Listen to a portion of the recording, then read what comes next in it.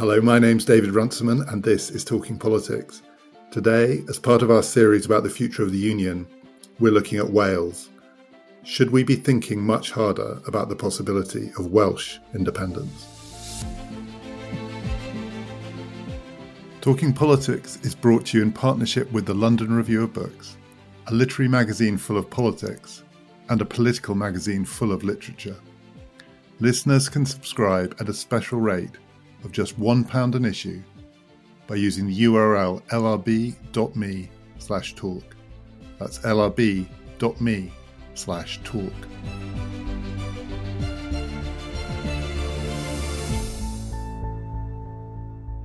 Joining me in Helen today to talk about Wales is Dan Wincott. He's professor at Cardiff Law School. He also runs the Welsh Governance Centre there, and he has been studying public opinion and politics in Wales. Dan, we've done an episode on Scotland and an episode on Northern Ireland, and in those cases, we're just going to sketch out a brief historical background before we get on to the essence of now. But in those cases, we were talking about a union, the Anglo-Scottish Union, the Anglo-Irish Union at the back of the Northern Ireland story. Of course, in the Irish case, there was conquest before that. But the Anglo-Welsh story is not the story of a formal union. It really is the story of a conquest. If we had to kind of characterize the foundations of this story, the deep origins, how would you sum up the nature of the Anglo-Welsh relationship as a kind of historical phenomenon? Conquest, I think, is the right word with which to start. Conquest and then an assimilation, but an assimilation that was never wholly complete. The laws that integrated Wales largely, although not completely, into the English legal system were passed under Henry VIII, and they're formally known as the Laws in Wales Act. Interestingly, after the event, people sometimes call them the Act of Union between England and Wales. So there's a sense in which those later unions with Scotland and between Great Britain and Ireland get projected back into the history of Wales sometimes to add a kind of patina of union. But basically, it was a conquest and incorporation. We're all aware that in the Scottish case in particular, the Union preserved features not just of Scottish culture and Scottish identity, but of Scottish political and legal system. And Scotland had and still has very separate kinds of institutions.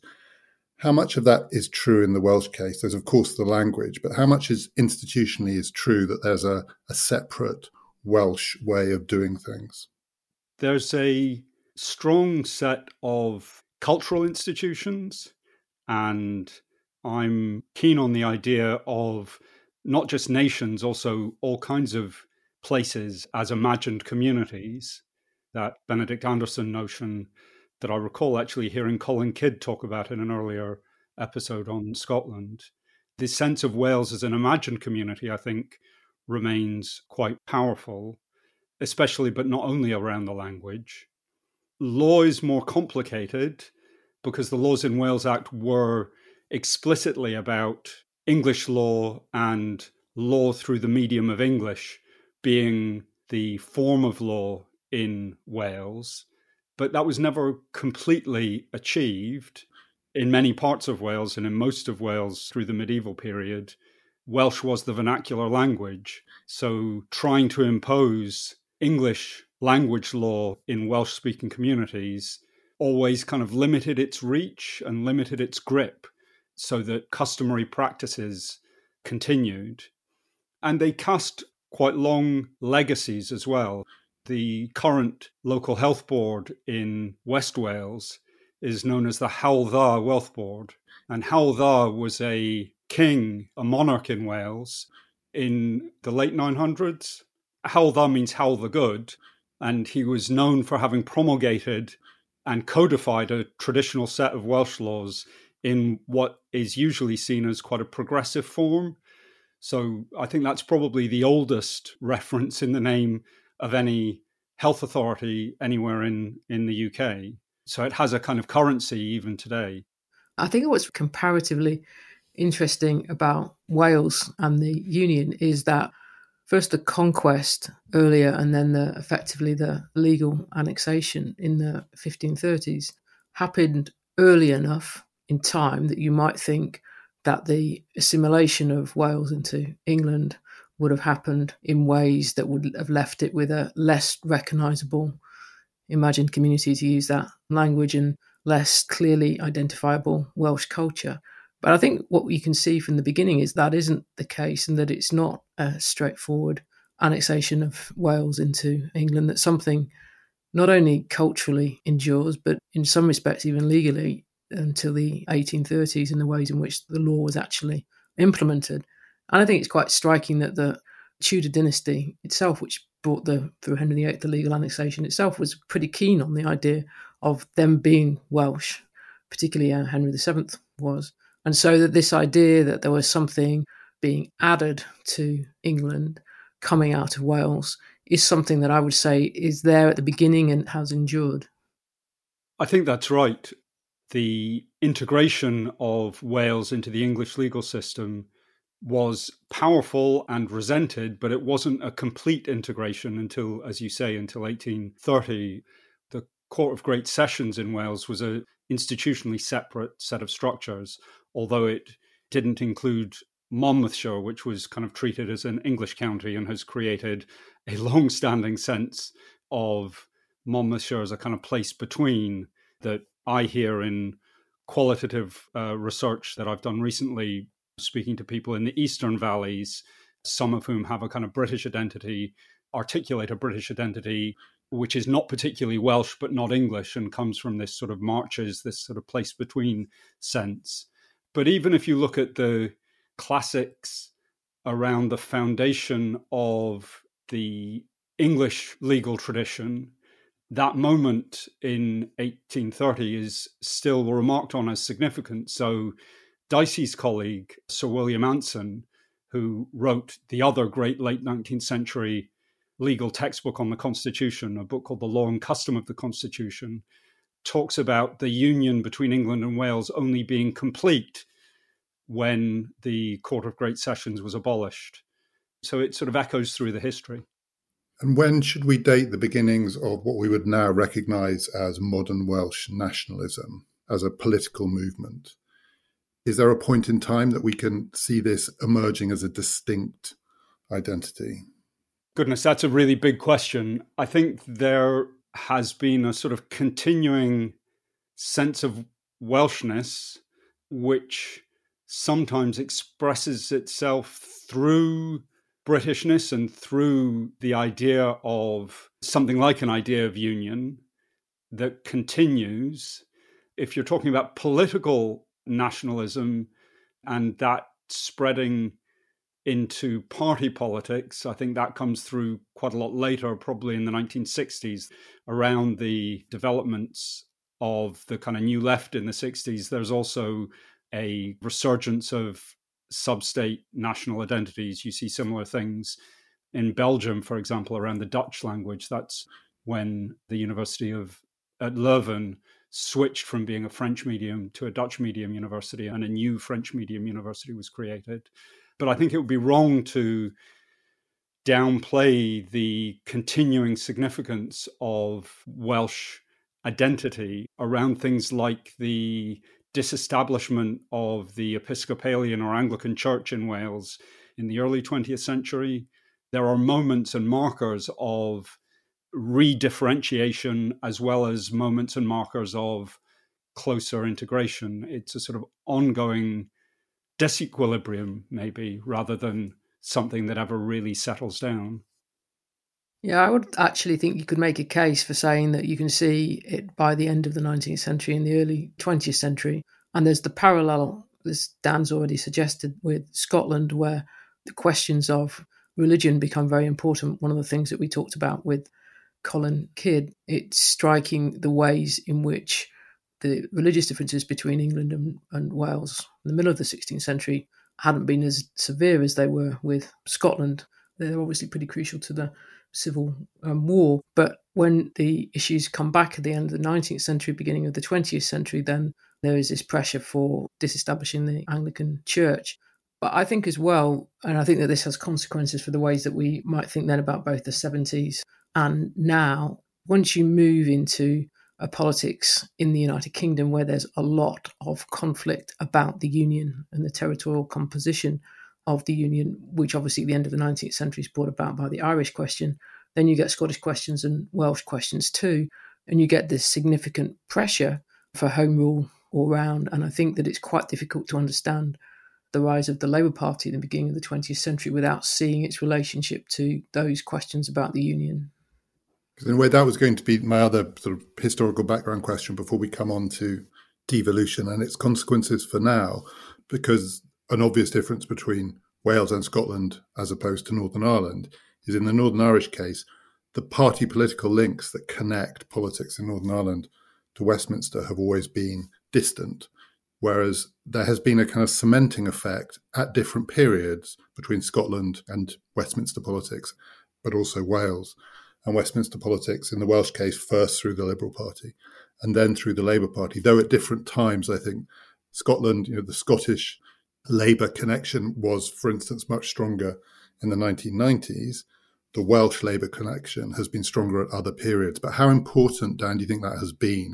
Is the Labour Party in the 20th century, has it been, was it, one of the glues that held this together?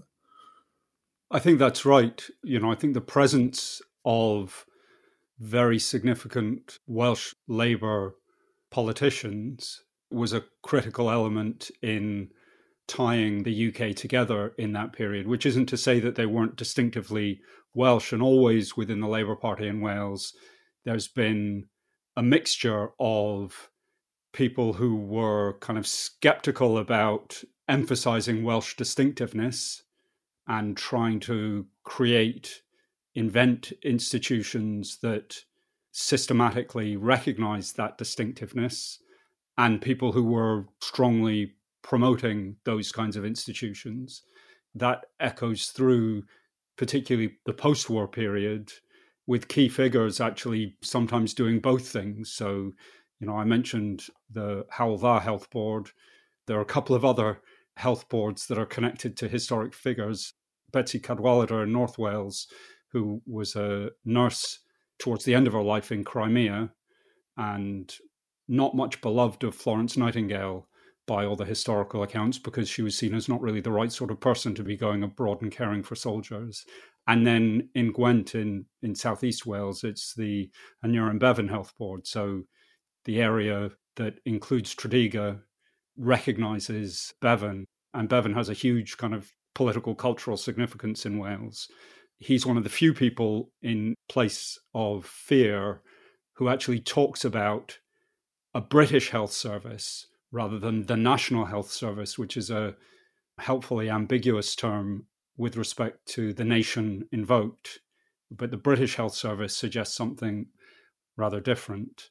And, that moves through the post-war period through to the consolidation of what were a variety of separately administered aspects of public policy that were administered in Wales, typically in Cardiff, in particular areas, to the creation in the 1960s of the Wales Office, which reflected the separate administration of central government in Scotland through the Scottish Office, but on a much smaller scale and over a much more restricted range of policy areas.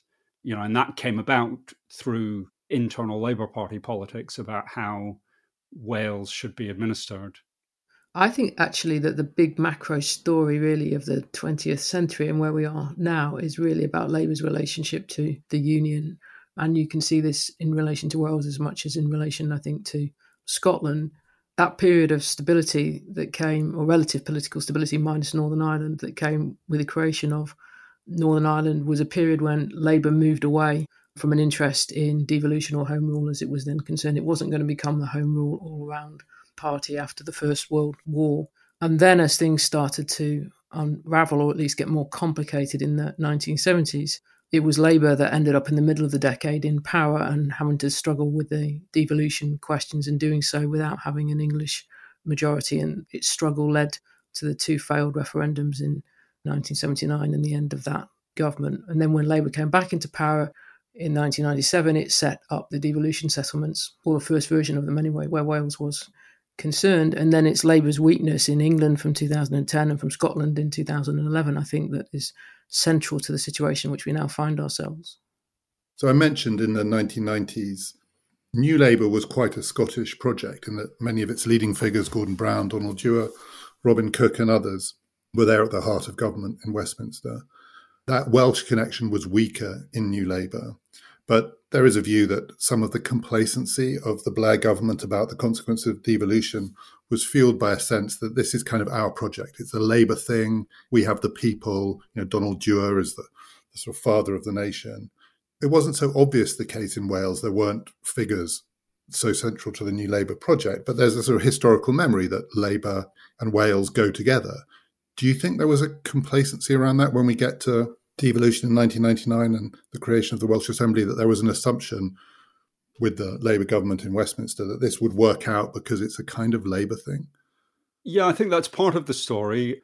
Ron Davies was very, very important to the emergence of, or the inclusion of Wales in that, and I think you're right, essentially Scotland-facing devolution project.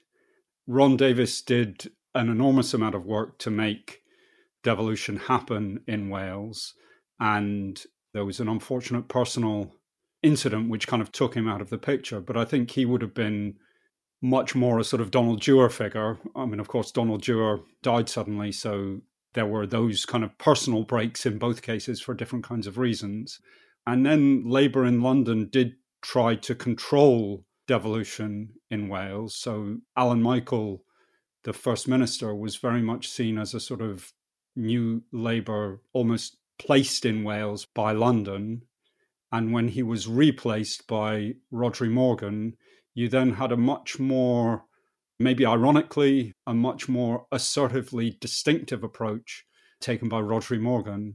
And that was the phase when the language of clear red water between Cardiff and London came up. And that was clear red water between two parts of the Labour Party. That wasn't clear red water between, Labour and Conservative.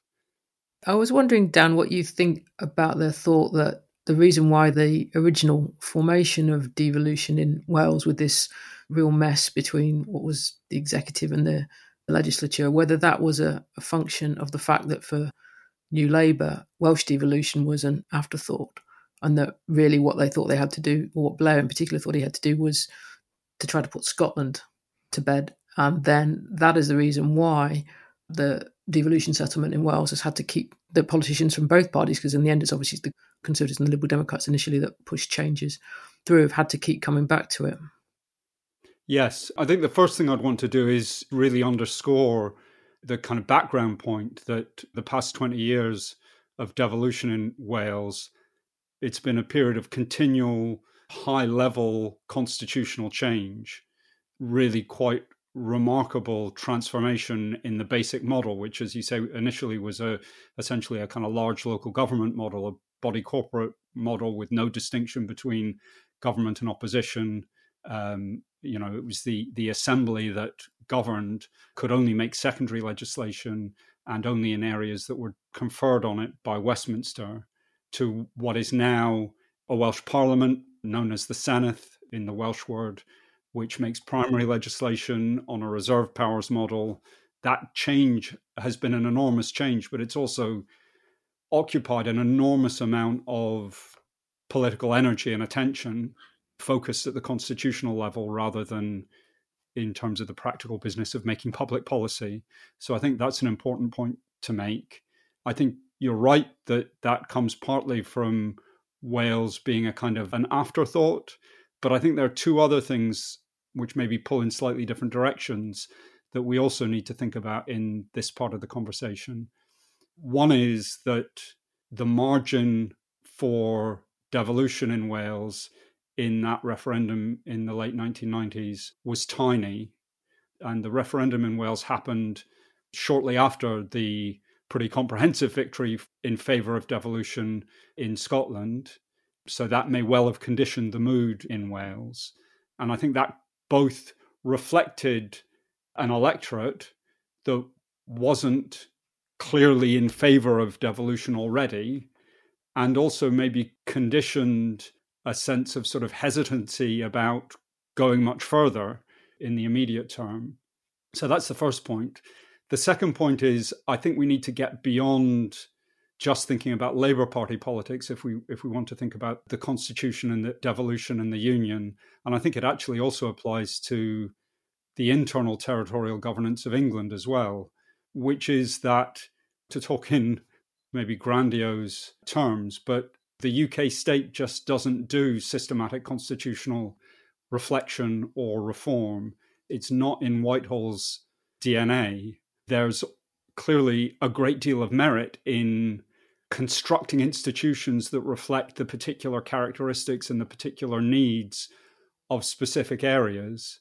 But I think the ad hoc, particular, asymmetric patterns of territorial governance that mark devolution, national devolution to Scotland and Wales and devolution to Northern Ireland, but also what's called city-region devolution in England, reflects a kind of governing ethos in Whitehall that kind of shies away from grand theorizing, from trying to create a system.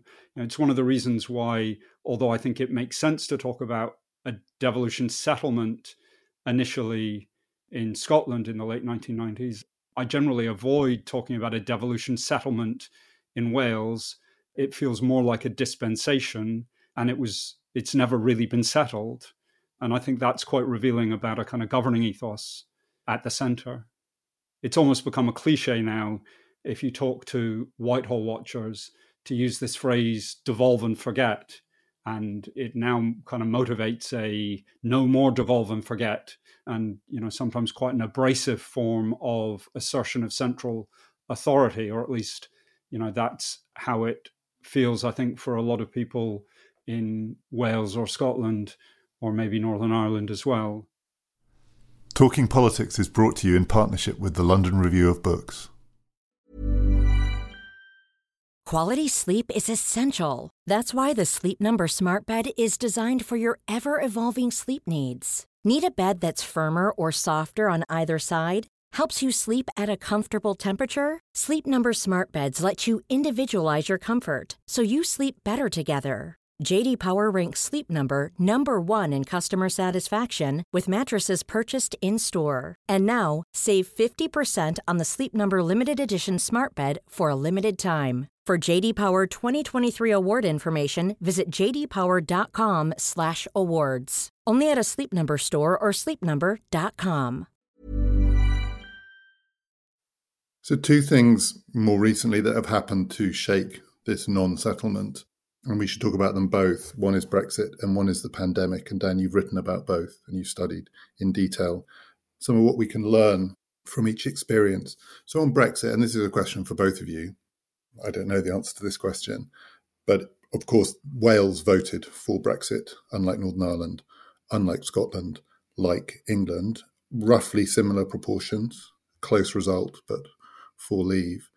Either what does the Brexit vote tell us about Wales, or what does Wales tell us about the Brexit vote? What can we learn from the Welsh part of this for what the UK state has gone through since? I think there's a unfortunate tendency to assume that places are homogenous. So, a majority of people who voted in Wales voted to leave, but also, roughly 2 in 5 people in Scotland voted to leave. And we talk about Scotland as a Remain place. I've been in lots of conversations where people have said, London voted Remain, including one at an event held in Stratford on the old Olympic site. And I was looking east and I was thinking, I can see lots of parts of London where the majority of people who voted didn't vote Remain, if I look that way. So I think we need to keep that sense that places aren't homogenous in our minds when we talk about this. And in particular in Wales, Wales is probably the part of Great Britain, possibly of the United Kingdom, where patterns of national identification are most complex. So we've got a mix of Welsh identity and British identity, and sometimes those combine in interesting ways, and for other people they're in opposition to one another. There are quite a lot of people in Wales, according to not the census we've just done, but the previous one, about 20% of people living in Wales were born in England. and 12 some odd % of them identify as English. So it's quite a complicated picture. And some research that I've done with Ailsa Henderson and Richard Wynne-Jones and some other colleagues using a variety of data, but there's an article in Regional Studies that uses British election study data, and we use a measure of relative territorial identity. So looking at the balance between emphasising Welsh identity and British identity in Wales. And there what we find is that there's a clear effect, so that people who prioritise Welsh identity in Wales tended to vote Remain, whereas people who prioritise British identity in Wales tended to vote Leave. And there's a similar pattern in Scotland, but it's the other way around in England. In other words, people who emphasise British identity in England tended to vote Remain, whereas people who emphasise English identity tended to vote Leave. And that also suggests that Britishness isn't an identity that connects to the same political projects or attitudes in all parts of Britain. And we've got some very early work that a researcher at Cardiff, a lecturer now at Cardiff called Jack Larner has done, which shows similar patterns in relation to attitudes to how well the Johnson administration has done during the COVID pandemic. So these identity patterns, I think, are quite important and quite complex and difficult to get to. Our kind of infrastructure of public attitudes survey work hasn't really been designed to drill down into these sorts of complex patterns of national identification. But with a bit of work, you can uncover it. One of the things that the Welsh vote does, the majority Welsh vote, because obviously Dan's quite right about the plurality of voters in every place, but what the majority Welsh vote does is blow apart the narrative about Brexit simply being a function of English nationalism. There's something much more complicated that's got to be explained when we recognise that the majority in Wales who voted to leave.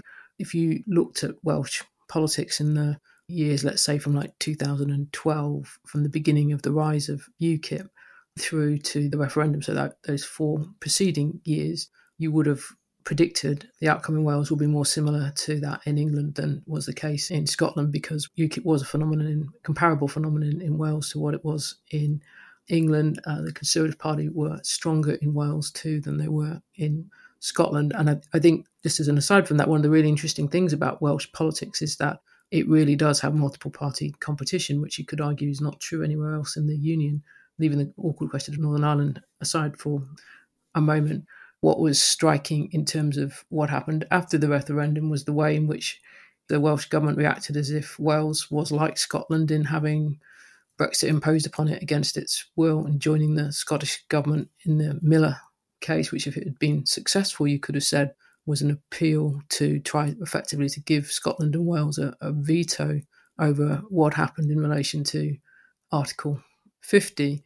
And that would look to me like it had the potential for there to be quite some coming apart of the relationship between the Welsh government and majority Welsh voters. But that isn't actually the way in which it's played out since. And then what we've seen since relatively early in the COVID crisis is the ways in which support for independence amongst the minority has grown, but perhaps more significantly, support for more devolution has grown. And I think that what we can see now in Wales is the way in which Labour voters have become much more pro-devolution and more devolution and are less equivocal about it. If devolution had been an issue actually that divided Welsh Labour, I don't think it does in anything like the same way any longer. And I think in significant part that's a function of the dominance of the Conservative Party in the UK Parliament as much as it is anything else. But I think that the autonomy of the Welsh Government during the COVID crisis has reinforced that dynamic.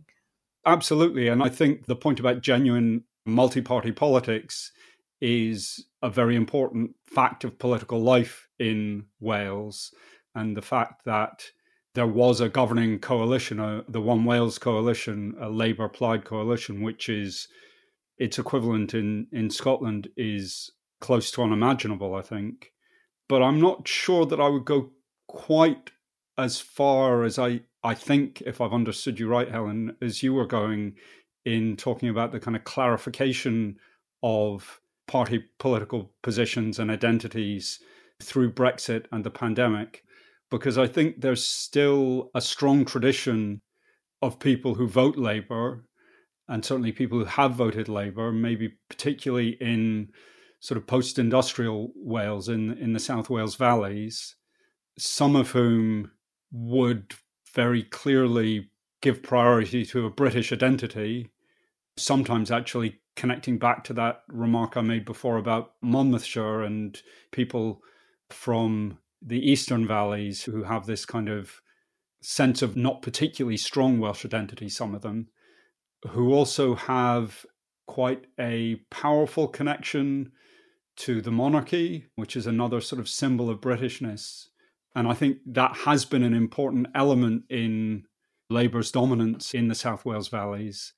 And that doesn't sit particularly comfortably with a group that I might call kind of progressive nationalists, which covers quite a lot of the Labour Party, but also covers quite a lot of Plaid support. And, you know, that's probably a growing part of the Welsh population, which is connected to generational change in patterns of identification. The evidence seems to be that younger people who have grown up politically since devolution, are much more likely to give priority to a Welsh identity and have very little truck with Britishness. So I think there is that kind of division in Welsh Labour support still. And one of the ironies may be that the pandemic, which has had a really dramatic effect on, you know, the prominence, for example, of Mark Drakeford, partly reflecting the real weakness of any distinctive media in Wales, particularly print media. You know, in Scotland and Northern Ireland, the London papers come out in a different edition that's specifically focused on those places, whereas Wales has the same editions of all the papers as England. And the regular BBC broadcast coronavirus updates that Mark Drakeford headed up got huge followings in Wales. And that's given Drakeford, certainly, you know, over the piece, quite a bump up in recognition and support.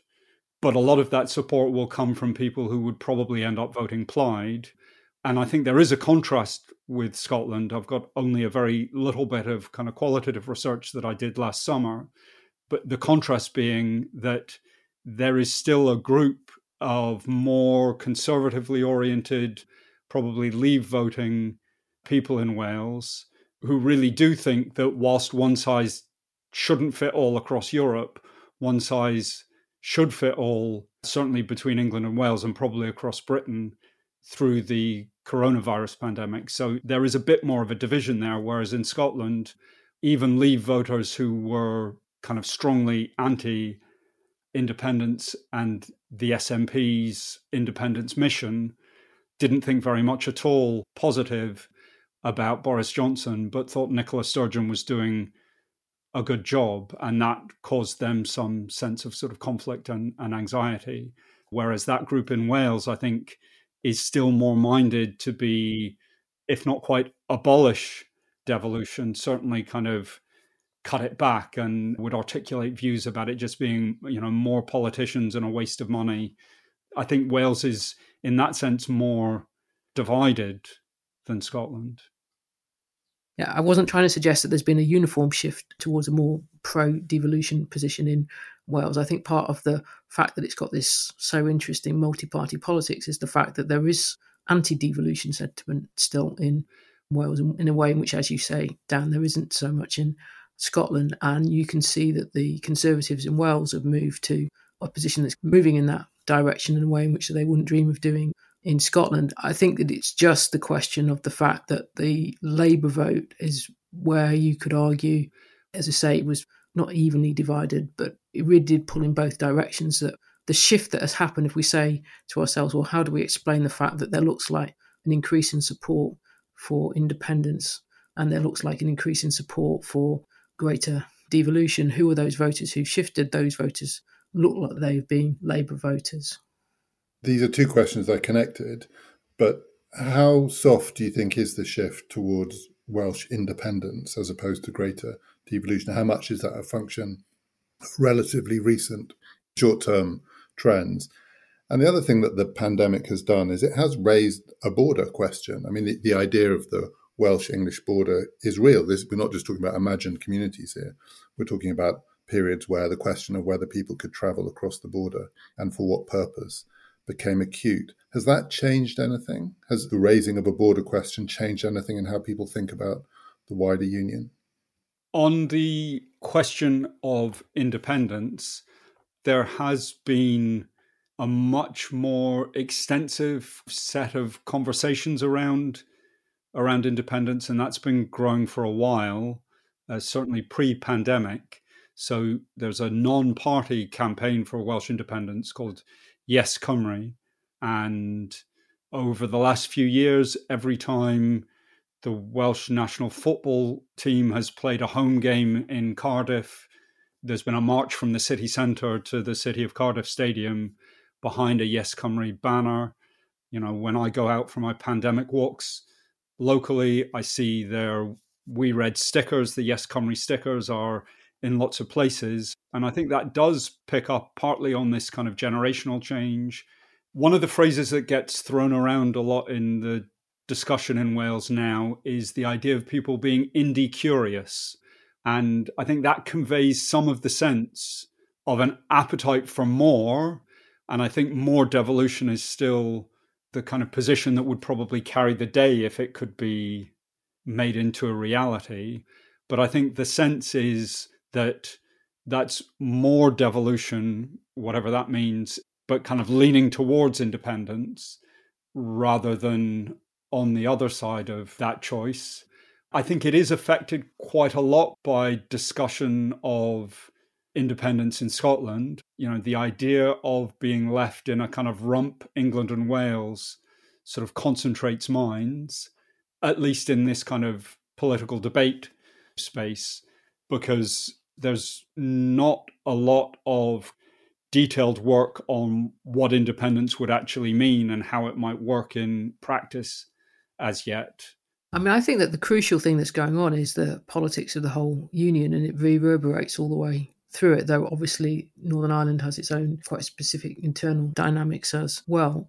And it goes back to what we were discussing earlier about the Labour Party. So long as it's very difficult to see how the Labour Party can win a general election at Westminster, there is going to be increased desire amongst non-Labour voters in Scotland and Wales, either for independence or for greater devolution, because the non-Conservative parties that they may wish to vote for are not going to win power at Westminster. So the only way, in principle anyway, of having more political influence is to take some powers away from Westminster, or indeed to try to escape it altogether. So I think that whatever the shifts in identity, whatever's going on with younger people, that there is actually a quite acute structural dimension to the politics of the union in all parts of it. And I think that applies to England too, because the more that you have the possibility of a Labour government that is supported by SNP votes in particular, as we saw in the 2015 general election, the more seats the Conservatives are likely to win in England,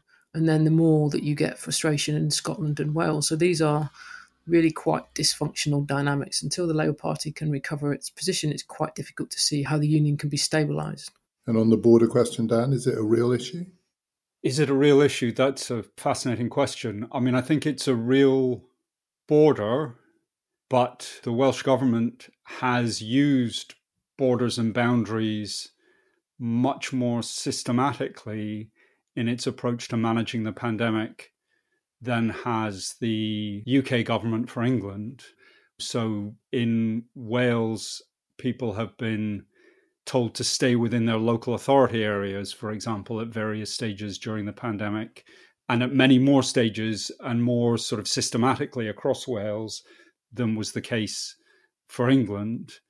So the kind of management of the Anglo-Welsh border, I think, is probably much more a kind of pragmatic approach to managing the movement of people and the spread of the virus around Wales. If you think about it in a Welsh context, you know, early on in the pandemic, Southeast Wales had some of the highest rates of infection of anywhere in the UK. It possibly didn't get the coverage outside Wales, but, you know, when a lot of focus was on London, Newport Southeast Wales had very high levels of infection. And lots of people living in Southeast Wales regularly go on holiday, go on day trips to places further west. So there were internal boundaries within Wales to stop people doing that from very early on in the pandemic. It's quite ironic in a sense because policing isn't devolved to Wales, and yet the police forces in Wales have been working much more closely with the Welsh government through the pandemic than that constitutional reality might have you expect. So at the western end of the M4, police were checking people going further west. And in a kind of practical sense, that makes quite good policy because you're talking about people moving from a densely populated area with high infection rates to a part of Wales which has very few ICU beds, a much more scattered population, much less healthcare provision. And essentially, it's that kind of mindset, I think, on the Welsh side that animated the sense of how the Anglo-Welsh border should be managed.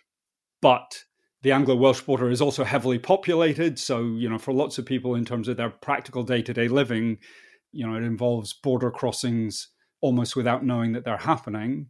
So that's one point. And another point is that the idea of an Anglo-Welsh border seems to have been taken as an enormous provocation by some politicians in England, particularly Conservative politicians. The MP for Shrewsbury got very animated about his constituents being prevented from going to their nearest beaches in North Wales at one point in the pandemic. And I think someone pointed out that the nearest beaches in England were only a couple of miles further away. But the idea of a border, of an internal border, became a real provocation for him. And yet we've had kind of invented borders around, Leicester as a city, for example, within England, but on much more of a sort of patchwork basis. So I think there's some interesting and important questions around there, which for me connect to the idea of kind of majority nationalism, so that what I would think of as an English form of Britishness, an Anglo-British view of the Union, doesn't really recognize itself as a form of nationalism. It tends to talk about others as divisive nationalists, whereas the kind of prerogatives of the constituents of a Conservative MP in Shrewsbury appear kind of natural, and what, from a devolved point of view, just looks like fairly prosaic public policy is read as hugely provocative from the other side. And I think that's maybe a more kind of identity-based way of thinking about similar sorts of issues to the ones that Helen was just talking about. And I agree with her. I think the structural problems facing the UK Union are just enormous and very difficult to think of fixes for them in any obviously achievable and incremental kind of a way. We will tweet links to some of Dan's recent papers at @TPPodcast_. You can also find details about the things we've discussed in our show notes, wherever you get this podcast. And next week, we're going to be talking to Mike Kenny, who's just issued a very important new report on the question that Dan ended with there. How does all this look inside Westminster?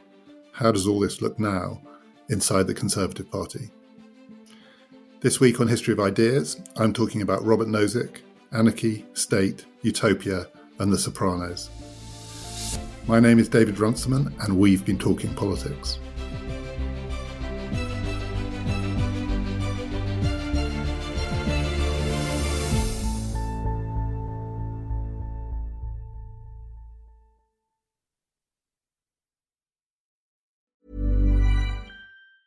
Hey, it's Danny Pellegrino from Everything Iconic. Ready to upgrade your style game without blowing your budget? Check out Quince. They've got all the good stuff, shirts and polos, activewear, and fine leather goods, all at 50 to 80% less than other high-end brands. And the best part? They're all about safe, ethical, and responsible manufacturing. Get that luxury vibe without the luxury price tag.